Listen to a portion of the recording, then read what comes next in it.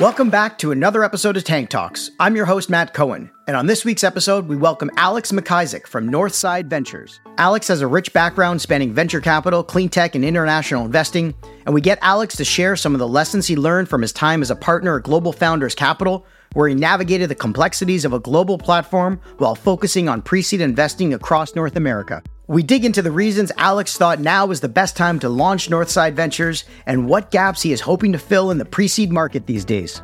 Lastly, Alex and I cover the future of Canadian AI startups and how we can win in Canada going up against the incumbents. Now let's jump into the tank for this week's episode with Alex McIsaac from Northside Ventures. Thanks for joining us in the tank today, Alex. Thanks, Matt. Great to join you. You know, Alex, we've known each other for a little bit now, and you've been around the tech and VC space for quite some time. But it'd be great to kick things off with a quick background on yourself and your various roles in and around the VC world over the years before going out and starting your own fund. I went to Queen's for biology and studied neuroscience, which is kind of way different from what I'm doing now. And it really wasn't until my fourth year where I was working in a lab doing research that I realized, that really wasn't my passion and business was much more interesting to me. So I transferred to Ivy Business School at Western, where I studied finance and entrepreneurship. My first job out of school, this is back 2011, when all my friends were going into accounting and investment banking and management consulting. I kind of settled, and I say that with kind of quotes, settled for a venture capital job at a $500 million fund in Toronto called Northwater Capital, which was maybe even one of the larger funds in Canada at the time, but was pretty unknown. And it was really there where I got introduced to early stage investing and clean tech specifically. We invested in stuff like fuel cells, solid state waste heat conversion technologies out of MIT. It was really pretty fascinating, and it was a great combination of both business and science. However, it was kind of a year in that I realized investing was great, but I really wanted to build something, and I wanted to be an operator. And so we incubated a company out of that VC fund called EnerStore in 2012. Really, we were a tech-enabled developer of energy storage technologies, kind of like what Deep Sky is now for carbon capture, but we were doing it for energy storage over a decade ago. I was really excited about energy storage and clean tech and saw this massive opportunity. In hindsight, it almost feels like we were a little bit ahead of the curve, given how hot clean tech is now. But at the end of the day, over a 6-year period, we raised about $10 million of venture, $40 million of private equity, $120 million of debt. We sold the core business to Blackstone Energy Partners in 2018. Wow, that's amazing. I remember I was working at RBC at the time, and there was this first iteration of clean tech investing on the public market side. There was a hedge fund that I covered that was doing all the clean tech, renewable energy investing, and it was all solar, and it was a time when people were really excited about it. And then it totally fizzled out, only after a couple of years. But you were on the private side. What kind of business models were you seeing during your time at Northwater that have obviously come back around today, but you thought they would made sense then, but obviously the timing was off, that you now think may actually probably work 10, 15 years later? So we saw a lot of different technologies and business models. So the technologies that I was investing in at Northwater, solving a lot of the problems that we are trying to solve today. They were different energy storage technologies, so different types of batteries. You have different technologies that use flow batteries, where you have very large vats of electrolyte.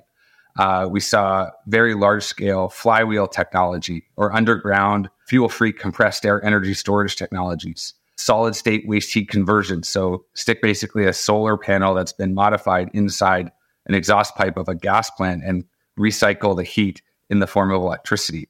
Really cool stuff. At the end of the day, these technologies take, something I learned was that these technologies are really hard. Hard tech is hard. And they take often 2 times as long and twice as much money. So it is definitely a problem that's worth solving, but it requires the right type of investor with the right type of mindset to go after backing those technologies.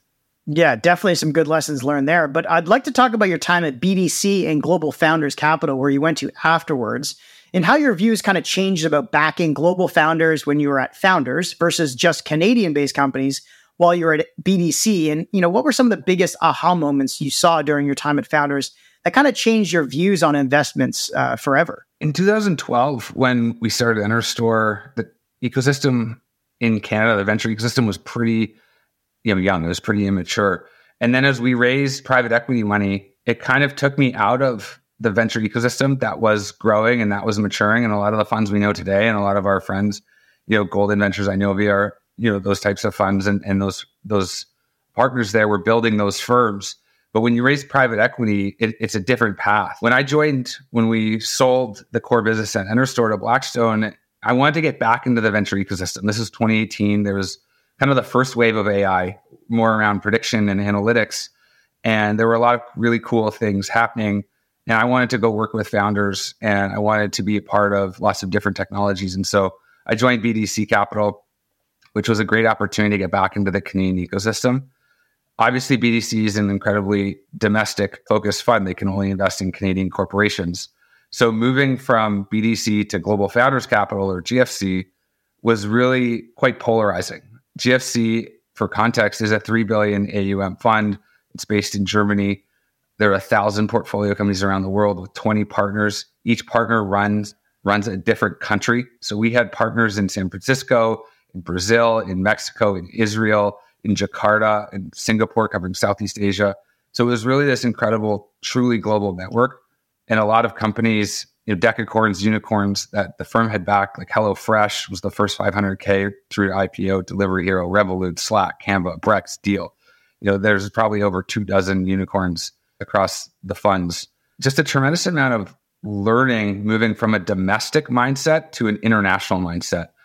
And Global Founders Capital is incredibly founder focused. And I'd say the number one kind of aha moment for me that I learned was understanding how to assess a founder at the early stage when really nothing else exists, and what to look for, at least for my own opinion around what to look for in terms of an exceptional founder. What type of experience translates well to being a founder, and how to compare founders, for example, on not just a domestic playing field, but a global playing field. The other aha moment for me, kind of a big one, was GFC had a very competitive, meritocratic culture.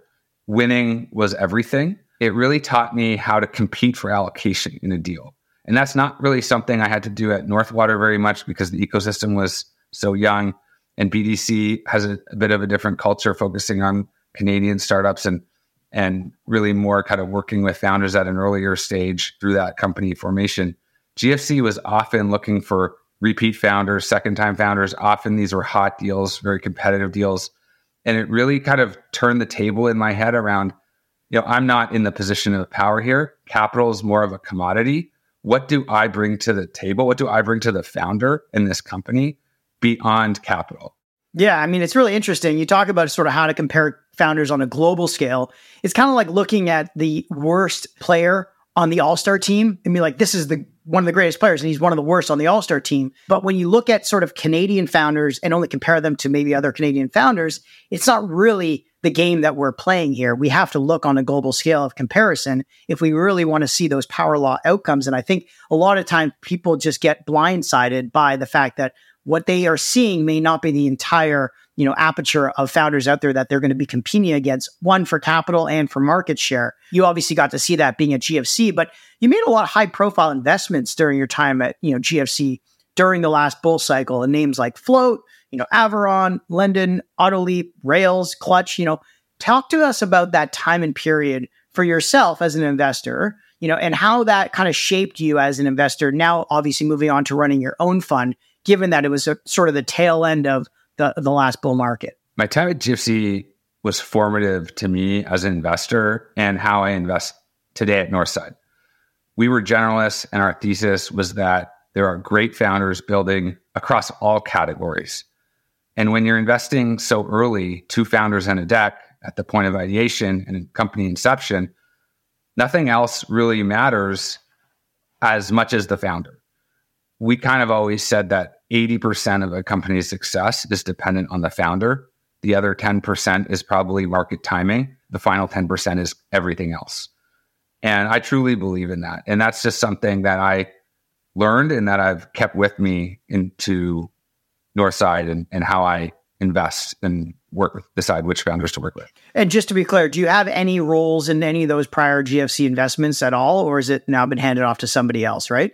We handed off the portfolio to one of our other partners to manage. That said, I've built personal relationships. As you know, venture is very much about the founder-investor relationship. and those relationships mean a lot to me. I'm on a text kind of basis with all my founders. We catch up once or twice a year at least. I'd say half a dozen of my founders are actually LPs in my fund today. Oh, wow. That's amazing.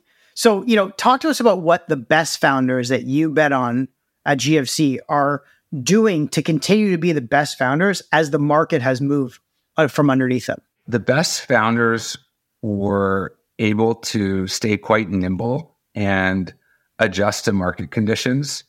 If you talk to some of the more experienced founders, I think what they would say is that they've never had to change directions so quickly from a mode of growth at all costs to conservative, get to profitability. It was such a fast pivot. And this was really at the beginning of 22, like really 2022 is kind of when this happened, early 22. And making that pivot and shifting an entire company, especially the more growth oriented companies with 100 employees, it doesn't happen overnight. It's really difficult. So the best founders have been able to do that, and they've been able to persevere. I think they've been able to cut costs and get really lean, and many of them have been able to reach profitability in the last 12 months or so. And I think the companies that didn't will struggle because they may have already raised an internal round of capital, and those wells have run dry to some extent. So I do think we will, it's a bit of a negative narrative, but I do think we will see more companies start to die in the first half of this year.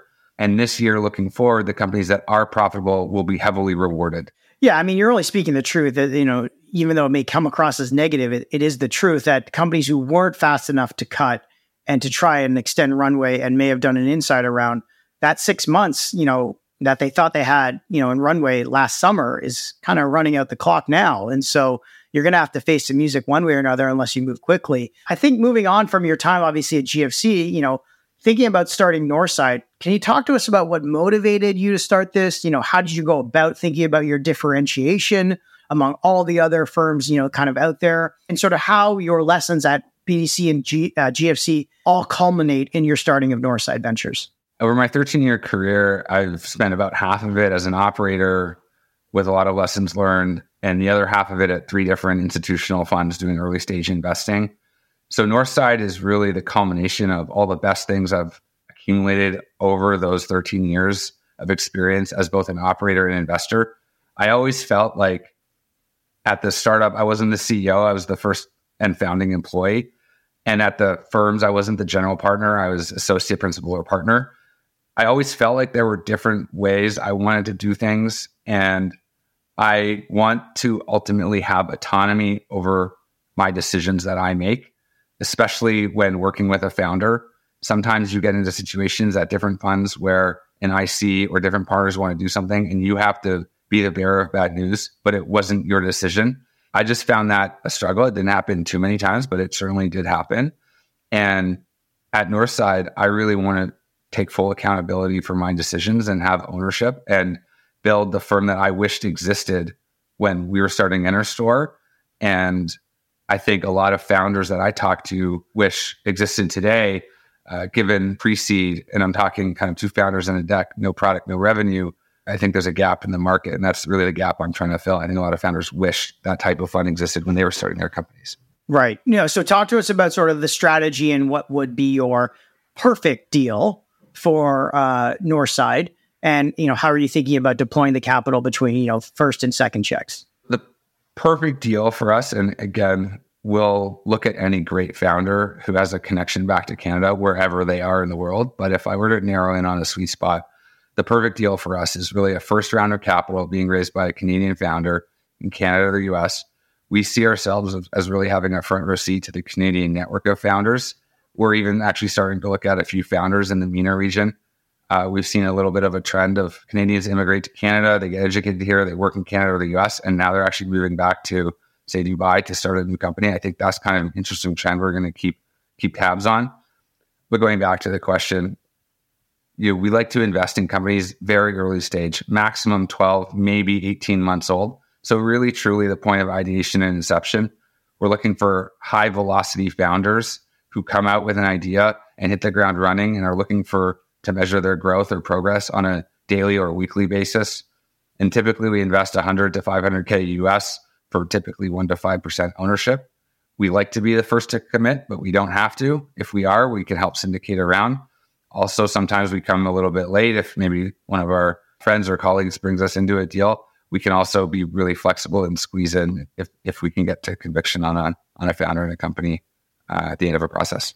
And from my understanding, there's no reserves or follow-on checks that you're focusing on. It's all first check only. Yeah, I have this debate with a lot of managers. I don't think there's a right answer. I think there's just different strategies. For my fund, I have a very low reserve, if any, reserve strategy. My objective is to build ownership with my first check in and then support founders. And this is actually one of the biggest differences between GFC and Northside. GFC was a $3 billion AUM firm. Our objective was to have the local partner make the early stage investments and build relationships with founders, and then have a growth team that sat in London and New York with a different growth mindset and skill set, evaluate the kind of big swing kind of opportunities and leverage the asymmetric information from the seed portfolio to make the 2, 5, 10, 50, even $100 million check investments, which, just to reiterate, I think is a completely different skill set. And this is why I don't have any reserves. My fundamental belief as an investor is that an investor should do what they do best. I consider myself a great pre-seed investor. That's what I'm going to do best. I've seen it too many times where a pre-seed investor writes a large, super pro rata follow-on ticket that doesn't work out, and it could wipe out all the great work you did in your pre-seed portfolio. And that's just an unfortunate kind of misalignment of results in terms of not aligning properly to your core skill set. Yeah, I mean, we totally agree. And we have a very similar model, obviously, at Ripple. I always said that you solidify your ownership with your first check. You never grow ownership with a second check. Maybe you maintain it or just, take away a little bit less dilution on your follow-on reserves. But agreed, in 2021, we were seeing follow-ons that were 3x their first check for a seed stage or Series A deal, but the valuations were Series B, Series C. And so you were literally buying no ownership, but putting in 3 times as much capital, increasing your average entry price, and therefore wiping out any potential, winners from your very early pre-seed bets, which is not a good strategy, especially in a down market. What kind of gaps were you seeing that we obviously agree at the pre-seed stage for investing in the Canadian market and obviously Canadian founders abroad that you think we need to have more capital deployed here for? Yeah, it's a great question and something I've thought a lot about. I think the Canadian ecosystem is 10 to 15 years old in the kind of version that we see it today. And a lot of the funds in Canada have grown. The emerged managers are on funds 4 or 5. They've gotten bigger, so they're more leading seed rounds. They've gone from kind of pre-seed to seed in many cases, or in some cases, they've gone to raise growth funds. And so the 250K checks into the founder with just an idea don't really move the needle for these larger and successful Canadian funds. What we also see is that a lot of the US funds are typically getting involved north of the border at this seed, late seed, or Series A stage. And many of the funds in Canada and the managers are focused on kind of more the late seed Series A, when you get to 30K MRR type number, really just felt like there was a gap in the pre-seed stage. And having spent time at GFC and being this type of investor and working with a lot of these pre-seed funds in the Valley and New York, for example, really just got to know the model a little bit and learned what to look for and recognized that this wasn't being addressed in Canada. There's obviously a couple funds doing true pre-seed in Canada, but I think you could count them on one hand. And I just think for an entire country of now 40 million people and $4 to $8 billion of venture investment each year, that just wasn't sufficient. Yeah, totally agree. I mean, definitely a gap in the market we believe is there as well. I think pre-seed is obviously an art that a lot of people just don't really think is necessarily worth focusing on because the checks you can write are just not large enough for exactly what you said. These larger funds just can't really get enough skin in the game. And also the time it takes for a pre-seed to mature to a potential, markup or priced equity round is something people don't want to maybe waste time on is a way of saying it. But we don't agree with that. And we do think that there is a huge trend towards companies, one, thinking about profitability earlier on, and two, doing more with less, meaning there are ways to build companies now, whether it's offshore teams, third-party software that you can integrate to be able to scale, vertical SaaS, obviously a big thing that we focus on. So we agree. I mean, you've got a good background now investing with GFC and also with BDC and prior, investments experience in the clean tech space. So what would you say is your most, sought after sectors, even though I know you're sector agnostic? What are the industries you're particularly excited about these days? We're generalists by design. I think when you look over time and over cohorts and over decades, more specifically, it's actually the generalist funds that outperform the specialist funds. In a short-term view, the specialists may outperform because there's often hot categories that drive pretty significant returns. That trend is really interesting to me and something that I take to heart because what does it say? It tells you that the best investors are able to look for a common thread over multiple decades and that they're able to adjust to the categories where new technology is being developed that will form the future in which we live. That's how I see it. And I believe that common thread, especially at the early stage, is the founder and the team, and are they exceptional? And so my thesis is to be a generalist fund that backs founders building in categories with multi-decade tailwinds. So right now I'm spending a lot of time on B2B SaaS, AI, which I'm finding is just really quite horizontal and taking a pretty significant role in almost all SaaS. Fintech is still pretty interesting to me. Obviously, there's some kind of hot and cold areas within fintech. And then clean tech, of course, is kind of the fourth large pillar that I focus on right now. Given what you said in the earlier part of the conversation about how, things take twice as long, things take 5 times as much capital kind of thing in clean tech, do you think that still holds today? And do you think funds of your stage and size should be making clean tech investments? To kind of generalize, I see clean tech in 2 categories. There's kind of hardware and software. There are certainly opportunities in both. For my fund, I'm particularly focused on asset-light clean tech companies.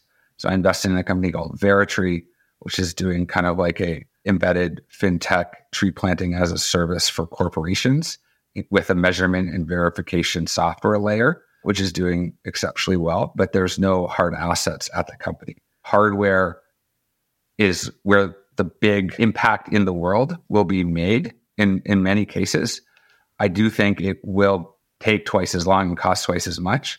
And so for a pre-seed investor like myself, hardware in clean tech is more difficult for a fund like mine to make. There are other larger funds that have raised their fund on the premise that they will be a 15-year fund life because they're going to go after this. And so there's alignment with their LPs on those types of opportunities. I probably won't do too many deals in the pre-seed hardware clean tech space. I'll be focusing more on asset-light business models. Yeah, that makes perfect sense. I totally agree. Speaking of founders, you obviously say you invest in 2 founders in a pitch deck. Besides the capital that you can provide at the earliest stages, what would you say the biggest value is that you add to those founders early on when they need so much help to get out of Death Valley? So to answer this question, I'll add a little context to how I think about founders and which founders I like to invest in.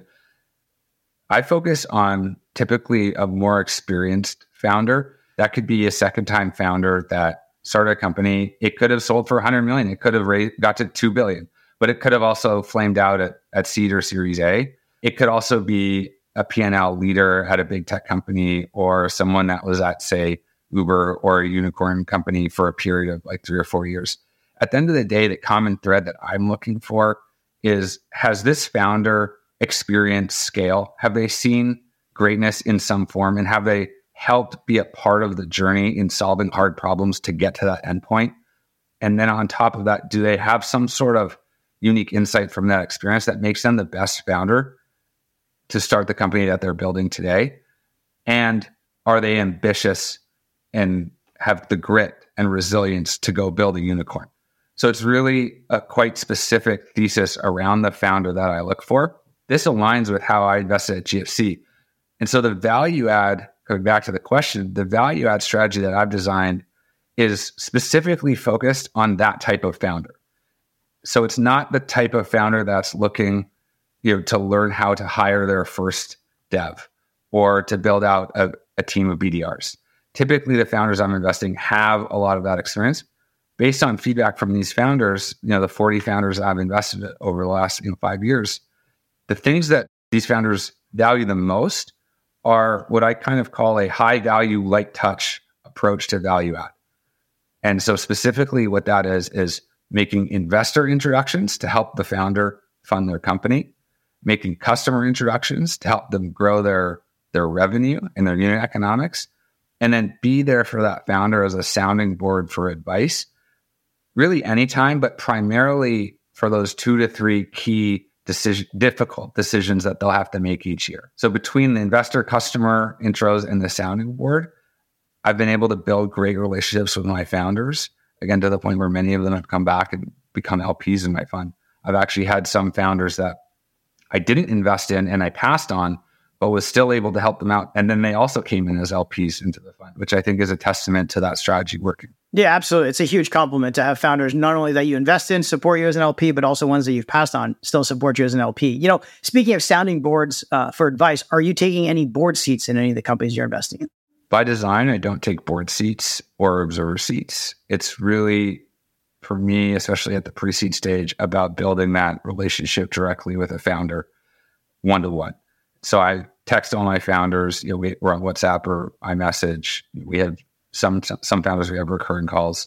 At the end of the day, I want that founder to know that they can call me anytime of day, any day of the week, month of the year, not have to wait 3 months for a quarterly board meeting to ask me a question. I think at the pre-seed stage, especially when often boards haven't been formed, that's the best way, in my view, to build a relationship. Yep. No, totally understand. At this stage, pre-seed, I don't think boards are a necessity, but more just the constant communication and advice being, given both sides. Flipping gears a little bit on the LP side, you announced you were trying to raise a $15 million first fund. Question, how did you go about the fundraising process? How are you trying to engage LPs to support you, given the obviously challenging market we're facing here for all VC funds raising capital now? Talk to us about the process and what you kind of did to sort of move the needle forward. Given the market and some self-awareness and frankly mentorship that I received, I had to recognize that, yes, I have experience as an operator. Yes, I've worked at 3 different funds and I've built a track record, 30 plus companies. And it was a pretty good track record. 15 of those have raised Series A's, 5 have raised Series B's now. But I'm still a first-time manager. I'm what's considered an emerging manager. We both are. If you're funds 1, 2, or 3, you're still emerging. Most of the funds and managers in Canada, by that definition, are still emerging. LPs, especially the institutional LPs, have a different way to look at emerging managers, and even a more different way to look at Fund 1 emerging managers. And so I made the conscious decision, tying all that together, to raise from LPs like high net worth individuals, founders who have had some success, VC funds with fund-to-fund allocation, and single-family offices. What I didn't do was I didn't try and secure an anchor LP first, which is another strategy that many have used and works if you can do that. But the risk is that that might take a year or so to do. And while you're working with one or a couple potential anchor investors, you're out of market. That said, I was able to secure Intact Insurance as my largest LP, which is considered, I would say, an institutional investor, and couldn't be happier to have them on board. But what the strategy ended up allowing me to do was I had a first close 6 weeks after I left GFC. So I left in December, end of the year, December 22, and my first close was February 15th. I closed on 1/3 of the fund, and I brought in a lot of people within my kind of inner circle that would back me for who I am and knew me, and I didn't really have to pitch a ton because they knew my track record. I'd co-invested with them. They've known me for many years. And that allowed me to start investing immediately in 2023 and just get in market. At the end of the day, when I stand back and look at my fundraising approach over the last 12 months, we're just coming up on my kind of 1-year fund anniversary in 2 days here. My strategy is one that I'm happy with. The way I describe it is I viewed it as a series of concentric circles.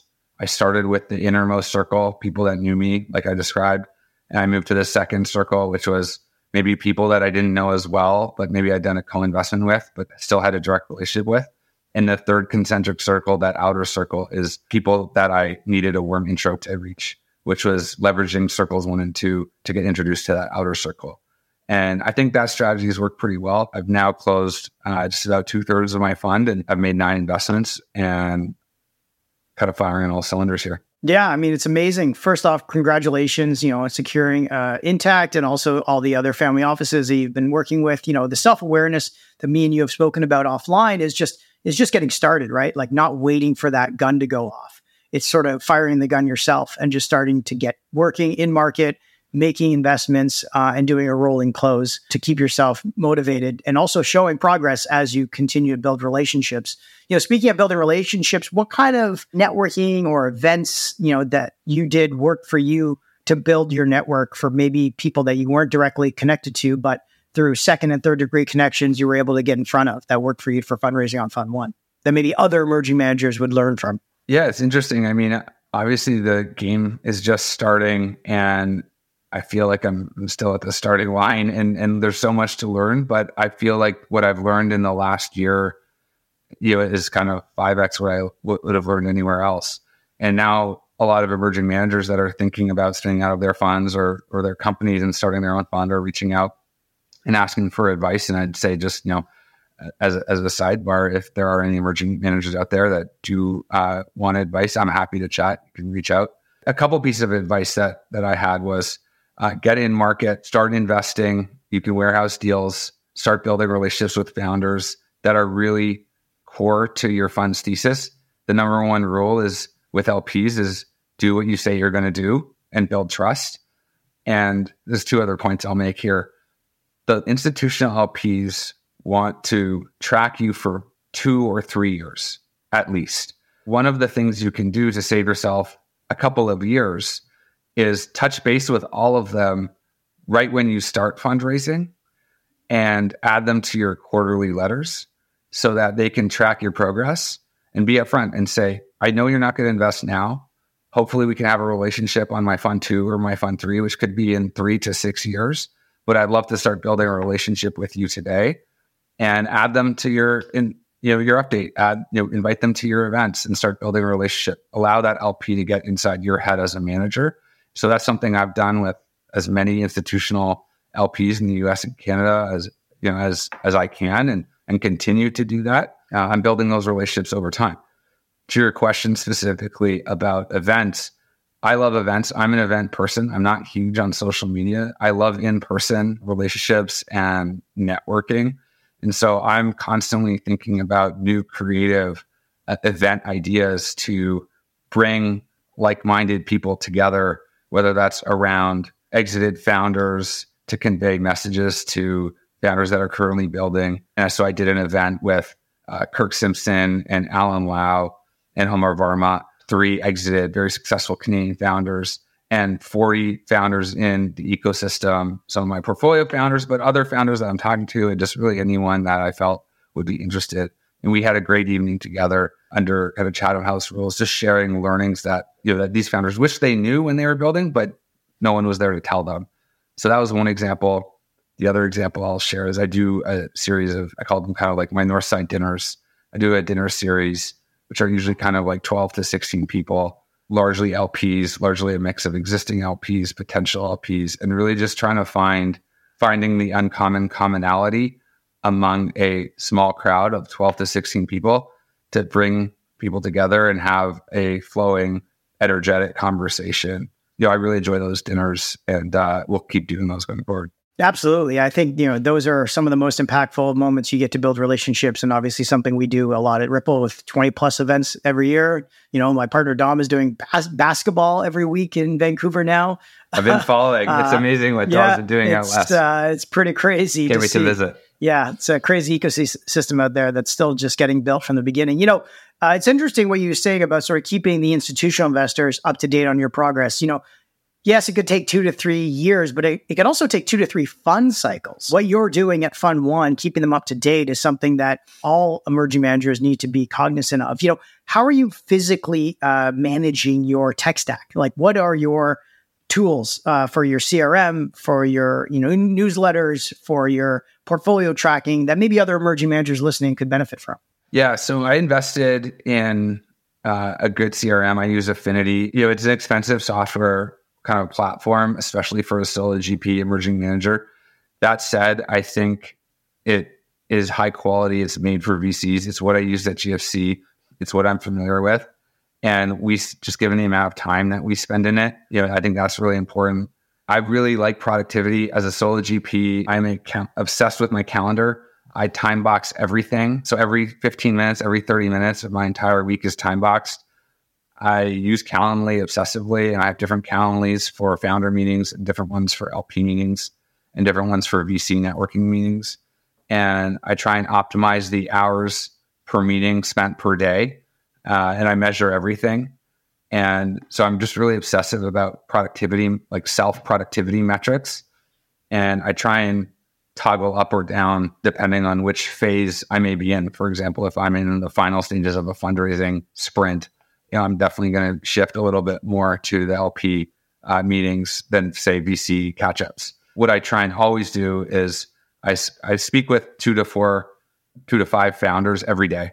And I always do that in the afternoons. I've got a lot of that automated now, which saves me a ton of time. What about fund admin? Did you have to get that to get sort of your first close done, or did you do it all yourself? So I've built my service stack like an institutional fund, or as close to as I can afford, I'll say. I use Pinnacle Fund Services, who does about 100 funds in Canada. I use M&P as my auditor because I do have a couple institutional LPs. I do need to do an audit, and the team there has been great. And I use RBCX for my fund banking. Really trying to build the service stack that I can scale this on top of without having to change service providers. And I should also mention I use Osler for my fund formation. They've been fantastic. Yeah, exactly the way we set up for our first fund. We have Aduro and Affinity, and same thing for Goodman's and stuff like that. So great call on that. Talk about some success you've seen. I know it's early, obviously, in a lot of your companies already, and I'm sure some of them are in stealth still. But can you share any early successes from the fund in the current portfolio that our listeners should be aware of? I could share. So I made 9 investments to date. As you said, most are still in stealth. The one I could share that's announced their round is a company called Terminal, who's building the plaid for telematics data. I met these founders at one of my LPs is Bain Capital. From the team there is in San Francisco. They were hosting a founder event with some of their GPs here in Toronto. I met the founders who went to Ivy a couple of years after me. At that event, we got to chatting. Really liked the guys. They had worked at North One, Battery Ventures backed Series B fintech startup. Both their families came from the industry in terms of fleet and logistics. And so there was kind of this great founder market fit, founder product fit. And it was the right stage. They were just in this early stage of ideating. They had actually applied to YC, and they went to cancel our first call because they just got in. And I said, well, let's still have a chat. I've invested a lot of times before YC. And so I ended up talking with them, building conviction over kind of 24 to 48 hours, did a flurry of reference calls. The references came back kind of glowing, both on industry opportunity and the founders themselves, and made them a commitment kind of 48 hours later. So I was the first fund to invest. Yuri from Wayfinder came in as well, all pre-YC. And then I think they had about 100 venture investor meetings leading up to demo day. And our friends over at Golden ended up leading that round. And so led the seed round. And that they announced it, I think, last month or so. Yeah, very exciting. We have investments in the telematics space with a company called Pitstop, which is our Fund 1 company. And then we also have investments in the fleet and logistics space with companies like Rose Rocket and Tread. Very exciting space. How did the MFN, Most Favored Nation clause, factor into the decision for the company to take a pre-YC demo day investment versus post? Because I know that's been a topic for a lot of YC founders recently. The MFN kicks in on a certain date. So we are able to invest prior to the MFN kicking in. I don't think it's much more complicated than that. I think the only thing I would say is it's important for founders to be aware of that date and manage dilution accordingly.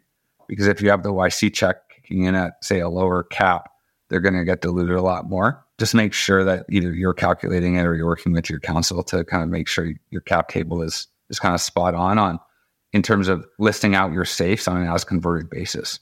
That's a great advice. Definitely something we make them aware of as well. You obviously are picking up on a lot of good trends here and certain archetypes of founders that you're looking to back.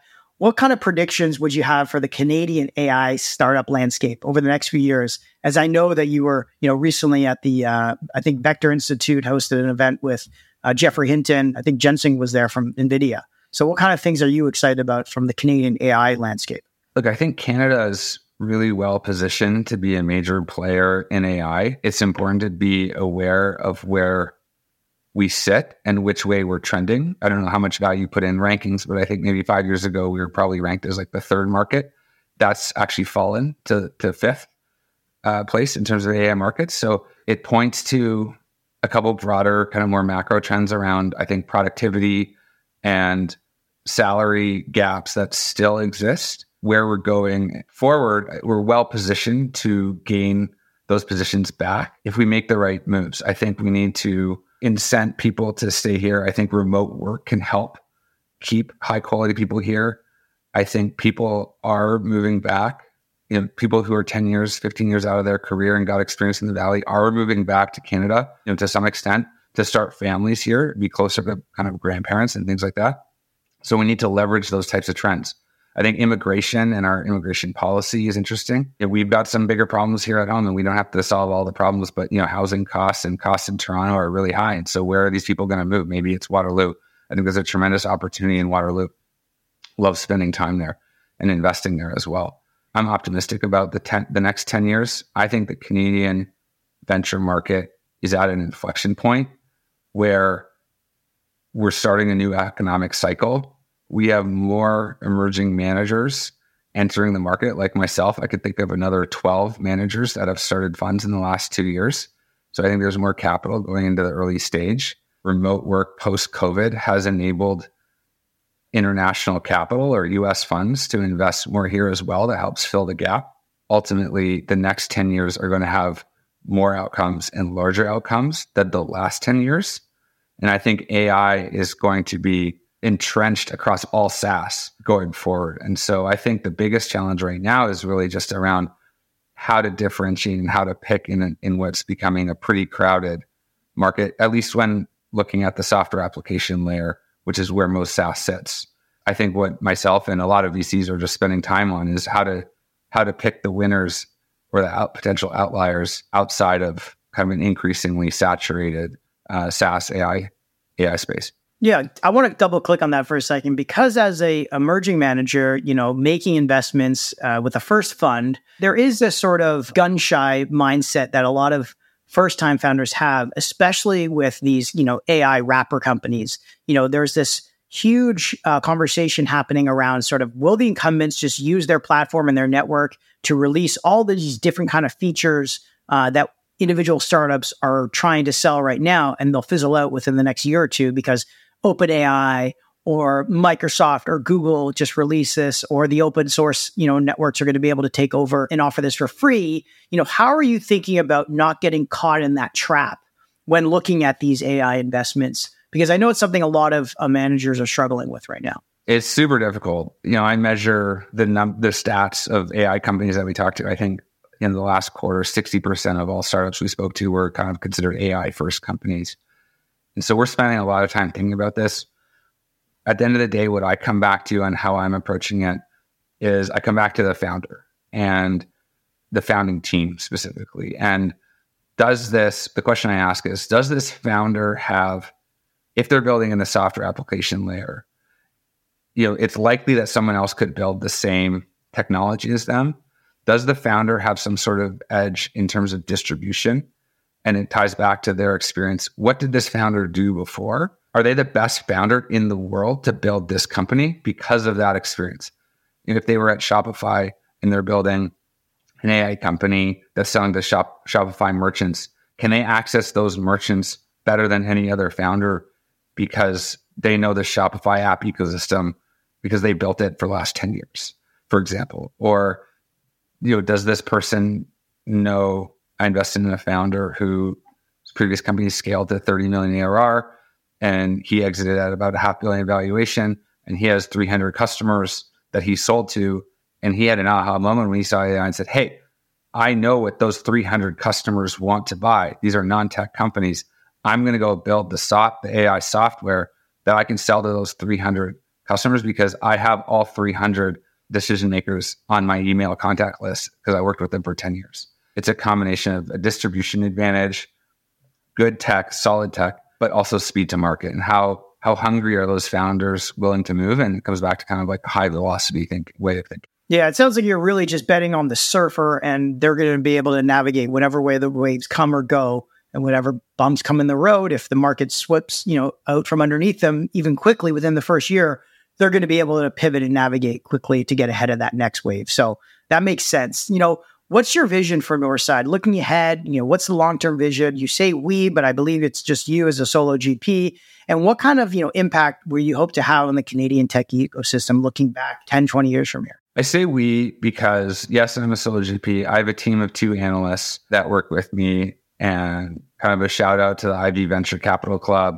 I've had great success hiring my analyst interns from IVCC, and it was actually founded by 2 of my interns at GFC a couple of years ago. And so it's a good group of kind of 200 plus really hungry 3rd and 4th year IB students. I actually hired a Queen student who was in the IVCC somehow. He stuck in there. But really great experience there. So we are a team of 3. And I think in terms of the long-term vision at Northside, it's to be a leading early stage venture capital firm, not just in Canada, but in North America. I want to play a significant role helping Canada produce a Shopify every year instead of every 20 years. And if I've done my job well, I hope to retire when I'm on Northside Fund 10 and I can leave behind a legacy of success. Totally agree. This is something you and I both signed up for the next 20 to 25 years, not the next just 2 years. So let's see each other in the next 20 years, and hopefully we'll look just as young. But before we wrap things up, we always move on to our fast favorites. So first off, your favorite podcast. Other than Tank Talks, of course, lately I've been loving the 10X Capital podcast with David Weisberg. I found it just super relevant for emerging managers. And I love kind of this open LP movement around sharing more information about emerging managers and LPs. Yeah, very insightful and very on point for a lot of the things you and I both are asking questions on and now getting answers to, which is great. Next is your favorite newsletter or blog? I follow Tech Meme pretty daily. I find it's just like a super concise way to get tech news that's unbiased. And that's a great one. Next is your favorite tech gadget. So I use the Oura Ring, and I kind of follow my sleep score, but I've got 2 kids, both under 2 at home these days. So I've actually been loving the Nanit baby camera. Yeah, we have one for each of our kids. We've got 2.5 and a 6 months. So similar to you. We're in the same club. Hopefully you have a little bit more sleep than I do, but we'll see. Next is your favorite new trend. So I'm a big advocate for mental health and awareness. I chaired CAMH's Young Professional Board for 8 years. We raised over $1 million in the last decade. I'm just really excited that there was more awareness going to mental health and addiction issues. But I think what that's done is it's kicked the can down the road. And so now there's a need for more solutions now that more people are aware of the issues they have. And so we'll continue to support that cause going forward. That's great to hear. Next is your favorite book. Red Notice, Bill Browder. I love nonfiction, and that's one book I just could not put down. I think I read it in like a few hours. Yeah, I love that book. I got it a long time ago. I wonder if Tucker Carlson read it before he interviewed Putin. And last but not least, your favorite life lesson. One of the lessons that I really try and live by is, we live in a marketplace of favors.